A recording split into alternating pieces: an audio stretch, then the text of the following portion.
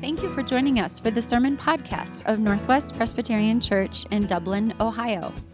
Our church exists to celebrate the gospel through Christ-centered study, worship, and prayer, to connect in community through fellowship, accountability, shepherding, and outreach, and to love our city through sacrificial giving of time, treasure, and talents, so that it might flourish as a place where Jesus is known.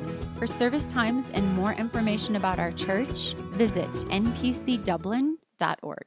And now, Pastor Dave Shooter. The first Sunday in Advent is a great season for Christians who find our faith to be wobbly from time to time, and also a great season for not yet Christians to learn that the Christian hope is really rooted in the object of our faith, the Lord Jesus, and not the quality of our daily faith, which can ebb and flow. And so with that in mind, I would invite you just to think for yourselves quietly, where is it in your life where you find your faith prone to wobble, or maybe even come this morning with questions or doubts or wonder? And what would it take for the Lord to encourage you and strengthen you? I just want you to think about where it might be in your life where you have that question right now, and just to tuck it away as we come to this passage together. So Advent, the 4 weeks of Sundays leading up to Christmas Day, are an annual reminder to us that God makes promises, that God keeps promises in His way, in His time, according to His Word.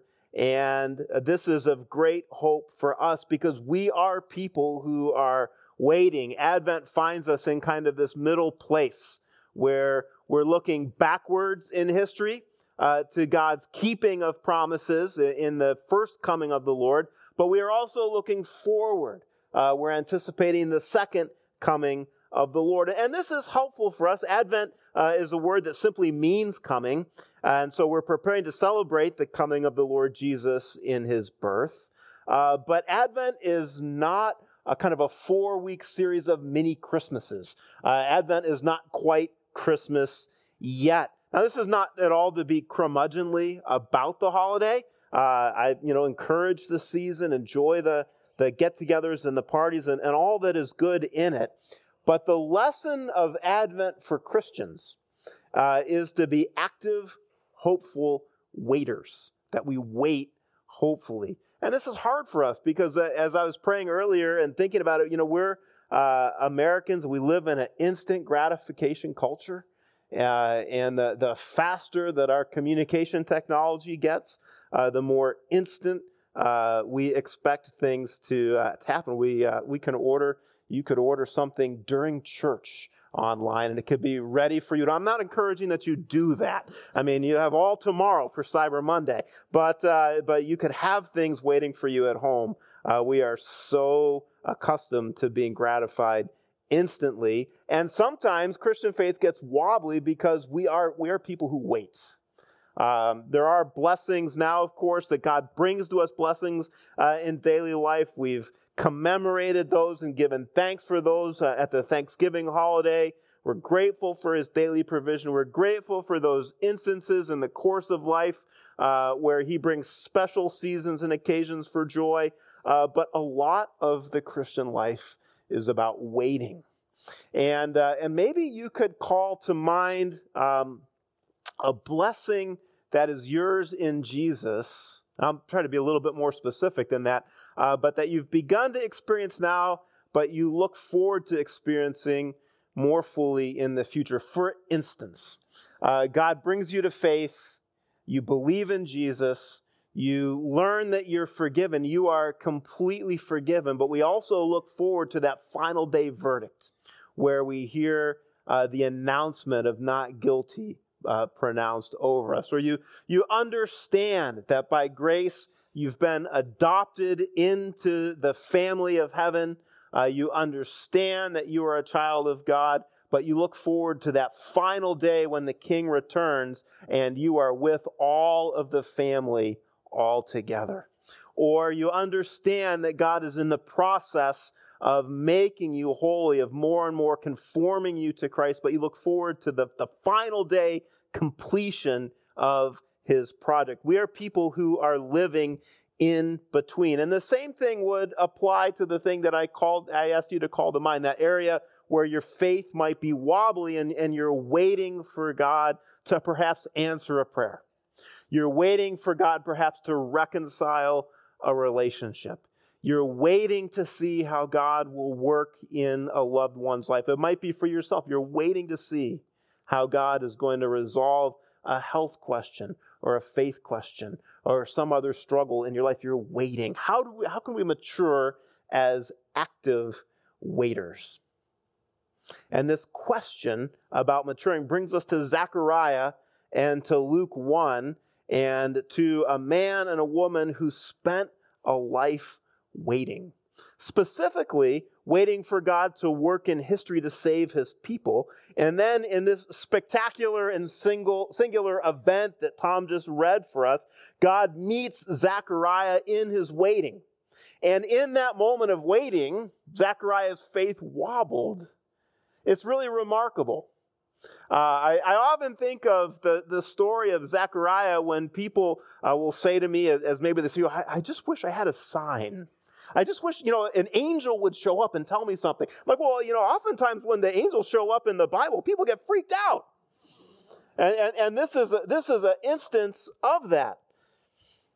So what lessons does God have for us to mature as people who are waiting for Christ's kingdom to come in all of its fullness? Well, let's go through the story again, faithful waiting and wobbly faith, and see what lessons we can learn or relearn. We meet Zechariah waiting for God to work during a difficult moment in history for God's people.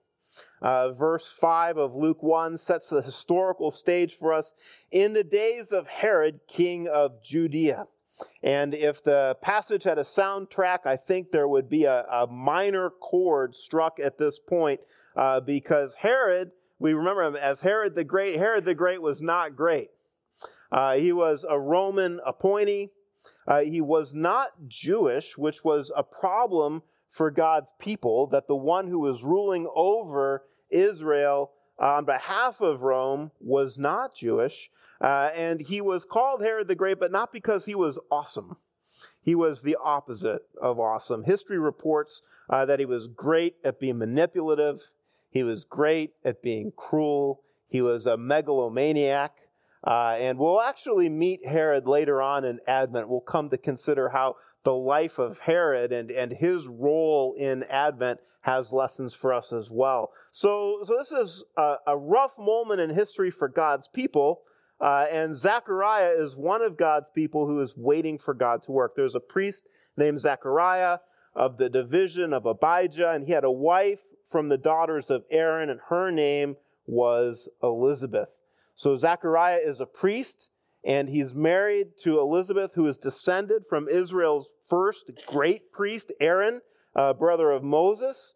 So they have a great religious lineage, and they were both righteous before God, walking blamelessly in all the commandments and statutes of the Lord. Now, Luke doesn't mean that they were perfect, but he means that they had a reputation of spiritual integrity, that there was no scandal attached to their name. And this matters because in verse 7 we learn that they had no child, because Elizabeth was barren and both were advanced in years.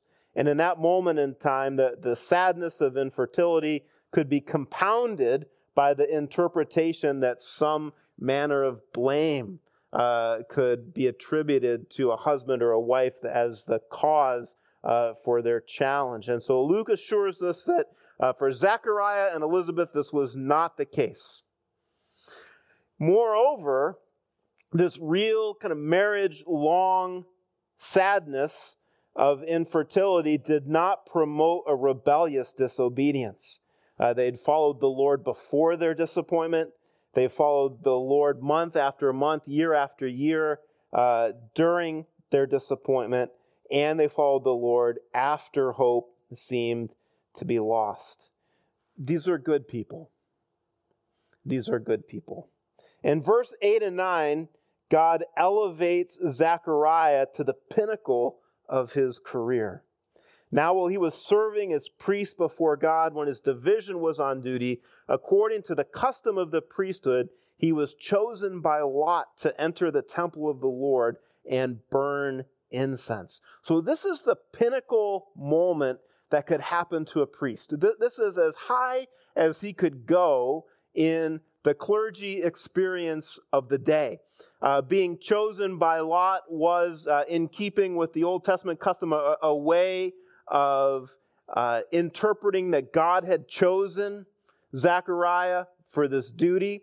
This was such a privilege to go in and offer this prayer that many priests would never be chosen for this. Just statistically, it wasn't likely that you would be chosen. And once you were chosen, you could never be reselected. This is a once-in-a-lifetime opportunity. And you can only imagine how Zechariah's heart must have been pounding when the opportunity for evening prayer came. I mean, this was his moment, and he was going to go places in the temple which he had only heard about. He would pass through the court of the Gentiles, which was built for non-Jewish people to worship, and then he would pass through the court for the Israelite women, and then he would go through a gate to a courtyard where only priests could enter, and then he would go into the holy place of the temple, and he would see things that he had only heard about. He'd see the lampstand, the menorah, right? He'd see the lampstand. He'd see the table with the ceremonial bread on it. He'd see the giant curtain that marked off the holy place from the most holy place. And he wasn't even going into the most holy place. He was just staying in this inner room, and he'd see where he was to go to the altar of incense and to pray. And he would have heard from the outside the whole multitude of people who were praying outside at the hour of incense. So that at the pinnacle of his career, in a spiritually intense moment, in this sacred place, and there appeared to him an angel of the Lord, standing on the right side of the altar of incense. And in words which read like understatement, Zechariah was troubled when he saw him, and fear fell upon him. But the angel said to him, "Do not be afraid, Zechariah, for your prayer has been heard, and your wife Elizabeth will bear you a son, and you shall call his name John." So the angel seeks to put Zechariah at ease. He comes with good news, not bad news. Zechariah's prayer has been heard. Now, this is interesting. You might wonder, can we know what Zechariah prayed for? I mean, we can't know whether he prayed in that moment for a child. We trust that he and Elizabeth had prayed previously for a child, but we do know from understanding what the prayers were to be over the course of the day, that the evening prayer included praying for God to redeem the nation, for God to work in history.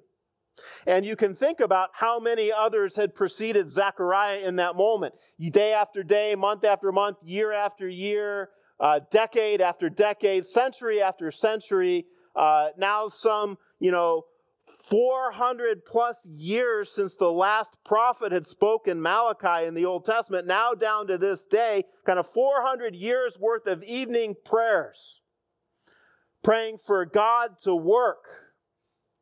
And now, in the moment, the angel shows up and says, "God has heard your prayer." What an amazing announcement this must have been. That God was going to answer Zechariah's prayer for God to work in history, to save God's people, to end the waiting for the Savior. And he was going to do it by giving Zechariah and Elizabeth the son that they had waited for and had given up waiting for. And you, the angel says to Zechariah, will have joy and gladness, and many will rejoice at his birth, for he will be great before the Lord. and he must not drink wine or strong drink, and he will be filled with the Holy Spirit, even from his mother's womb, and he will turn many of the children of Israel to the Lord their God, and he will go before him in the spirit and power of Elijah to turn the hearts of the fathers to their children, and the disobedient to the wisdom of the just, to make ready for the Lord a people prepared. And Gabriel is quoting the Old Testament to Zechariah. He's building on promises that the Lord had made, that at the right moment in history, God would come and save his people. In Malachi chapter 4, God through the prophet said, "See, I will send you the prophet Elijah before that great and dreadful day of the Lord comes. He will turn the hearts of the fathers to their children and the hearts of the children to their fathers, or else I will come and strike the land with a curse." Some centuries before, God through Malachi had made this promise. And surely Zechariah and the other priests and the people would have contemplated and wondered, when is this going to happen? What would it be like if this messenger would come and prepare the people for coming to the Lord? And God sends the angel to tell Zechariah that now this is happening. All that he had contemplated, all that he had prayed for, all that he had hoped for, here in the pinnacle moment of his career, Zechariah blinks. His faith wobbles. Zechariah said to the angel, "How shall I know this? For I am an old man, and my wife is advanced in years." Wobbly faith. Wobbly faith. I asked some of the staff team on Tuesday last week at our meeting how they read Zechariah's wobbly faith. How did it strike them? It's interesting that there's a diversity of responses among the commentators. Some of the commentators are very critical of Zechariah. Here's one commentator who says this: "We see in this passage the power of unbelief in a good man. Righteous and holy as Zechariah was, the announcement of the angel appears to him incredible.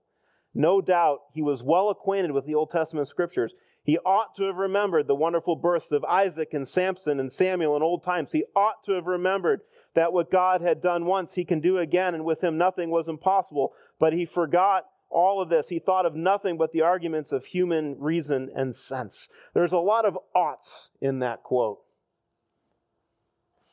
We're good at that, aren't we? We're good at pointing out what other people should do. But whose faith has never wobbled when it ought to have been strong? Which of us could say that we've never done what we ought not to have done? Or that we've done what we ought not to have done? Some of the commentators are more pastoral. It will sometimes happen that one who trusts in God for the pardon of his sin and for salvation will waver on some point, will be too much alarmed by the dread of death, too solicitous about daily food, or too anxious about his plans. Such was the unbelief of Zechariah, for while he held the root and foundations of faith, he hesitated only on one point. End quote. I can't Monday morning quarterback Zechariah. I've never encountered an angel who announced himself to me as an angel. Sometimes the common unrelenting trials of life are enough for my faith to wobble. So how do I mature as one who waits? How do I mature as one whose faith can wobble? Well, Gabriel offers Zechariah 3 lessons that help us. First, when our faith wobbles, we need to be brought back to God's perspective into what he sees. The angel answered him, "I am Gabriel. I stand in the presence of God, and I was sent to speak to you and bring you this good news." Now just think about this. This conversation takes place in the temple. This conversation takes place at the altar. The temple is an earthly copy of the heavenly temple. And I went back and I read through some of the descriptions of the temple in the Old Testament. There were images of cherubim all over the inside of the temple. All over the inside of the Jerusalem temple, there were pictures of angels. representing the heavenly reality where God is, surrounded by angels, worshiped by angels. And now here there is in the earthly copy of the heavenly reality, an actual angel who says, I stand in the presence of God, and I was sent to speak to you and bring you this good news. In other words, Zechariah, I want you to consider not your vantage point, but I want you to consider my vantage point. I want you to consider reality from the perspective that I see it. That Gabriel is showing us whose vantage point we need to trust when it comes to living with certainty. Our experiences, our performance, our hurts, our disappointments, our doubts, all of these need to be right-sized by God's perspective. Advent does that for us. We come to this season each year, and we need right-sized, kind of right-placed by God's perspective. I was whining a little bit to Paul in that, this is my 20th Advent preaching. I've been a pastor for 25 years. 5 years I had non-preaching roles. And so I've got 20 Advent series. I've preached 15 of them here. Paul's like, what are you going to preach this year on Advent? I'm like, I don't know. Probably Advent things. But that's kind of the point. The point is we need to hear the same truth year after year. Because during the other 48 weeks of the year, life happens. And we get distracted. And we lose perspective. And we get caught up in the moments of our life and in the moments of history that we live in. And we need reminded of God's perspective that He has worked in history, that He did send His Son, and that He is sending His Son back. It's interesting, if my Bible memory serves me right, Gabriel's also the angel who showed up to Daniel when Daniel was in exile in Babylon. Do I have that right? I'm doing this part from the cuff. That Daniel is in exile in Babylon, and Gabriel shows up and talks to him. At least an angel shows up and talks to him. And maybe at that moment, Gabriel wants Zechariah to remember that hundreds of years earlier, God's people were going through a hard time. And God sent a messenger to tell them about a future. And now He was doing it again some centuries later. And we need reminded year by year, decade by decade, that God is working in history from His perspective in His time, which means, secondly, that when our faith wobbles, we need God's word. I was sent to speak to you and to bring you this good news. And behold, you will be silent and unable to speak until the day that these things take place, because you did not believe my word. So Zechariah's wobbly faith isn't commendable. He is disciplined. The angel does expect that the word is to be believed when the word is shared. And he does remind Zechariah and us about how much wobbly faith does need God's word. It is in throughout Luke's gospel, which we studied some years ago, that Luke highlights the importance of hearing and believing God's word. That Christian certainty is rooted in the object of our faith, not the performance of our faith, but that the object of our faith as He's represented to us in the Word. And I was reminded of the parable that Luke reports for us in chapter 8, where Jesus talks about the importance of hearing God's Word. Let me just read it for you. A sower went out to sow his seed. And as he sowed, some fell along the path and was trampled underfoot, and the birds of the air devoured it. And some fell on the rock, and as it grew, it withered away because it had no moisture. And some fell among thorns, and the thorns grew up with it and choked it. And some fell into good soil and grew and yielded 100-fold. And as he said these things, he called out, "He who has ears, let him hear." And then Jesus explained the parable. The seed is the word of God. The ones along the path are those who've heard. Then the devil comes and takes away the word from their hearts, so that they may not believe and be saved. And the ones on the rock are those who, when they hear the word, receive it with joy, but they have no root. They believe for a while, and in time of testing fall away. And as for what fell among the thorns, they are those who hear, but as they go on their way, they are choked by the cares and riches and pleasures of life, and their fruit does not mature. As for that in the good soil, they are those who, hearing the word, hold it fast in an honest and good heart, and bear fruit with patience. We need the word to strengthen us. The testing that Jesus talks about in the parable, cares equal anxieties. Faith wobbles in the face of anxiety. Faith wobbles in the face of luxury and in the face of the pleasures of life. What strengthens wobbly faith? We hear the word, hold it fast in an honest and good heart, and bear fruit with patience. Advent disciples us to wait and to trust the word. It teaches us patience. Christ has come. Christ has died. Christ is risen. Christ will return. We believe and we hold fast, and this promotes patience. And then finally, wobbly faith needs recalibrated to God's timing. This is what Gabriel tells Zechariah. God is reliable to keep his word at exactly the right time. Because you did not believe my words, which will be fulfilled in their time.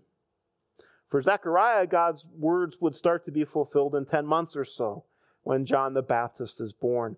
But the lesson of God's timing is for us as we not only look backwards, but as we look forward, as we wait the next coming of the King, the final coming of the King, that God strengthens wobbly faith by reminding us of his perspective, his word, his timing. And though we might, in the words of the second commentator, be perplexed or disturbed by weaknesses on some particular occasion, we do not entirely depart or fall from the faith. And that though the branches of faith are agitated by various tempests, it does not give way to the root. I think that's how I look at Zechariah, that his faith was agitated. It was stirred. He doubted, but not to the root. That he wobbled. But the angel brought him back to God's perspective, replanted him on the word, gave him perspective on God's timing.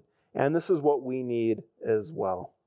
That we're pointed ultimately, as Zechariah is pointed, not to the performance of his own faith, but to the object of his faith, which is the Lord of the Word. So important for us because we are so inclined to measure ourselves by our own performance. But what we need to do is to keep being recalibrated to the object of our faith, to the God who makes and who keeps promises. When the people were waiting for Zechariah, they were wondering at his delay in the temple. It would be worrisome that he wasn't in and out quickly. And when he came out, he was unable to speak to them, and they realized that he had seen a vision in the temple, and he kept making signs to them and remained mute. And when the time of service was ended, he went to his home. And we'll pick up the story next week as we come back, Lord willing, to Elizabeth. But for those of us who think and contemplate where our faith is prone to wobble, God's perspective, God's word, God's timing. We hope you've enjoyed today's sermon podcast. Subscribe to our podcast, and for more information about our church, our values, mission, and ministries, visit npcdublin.org.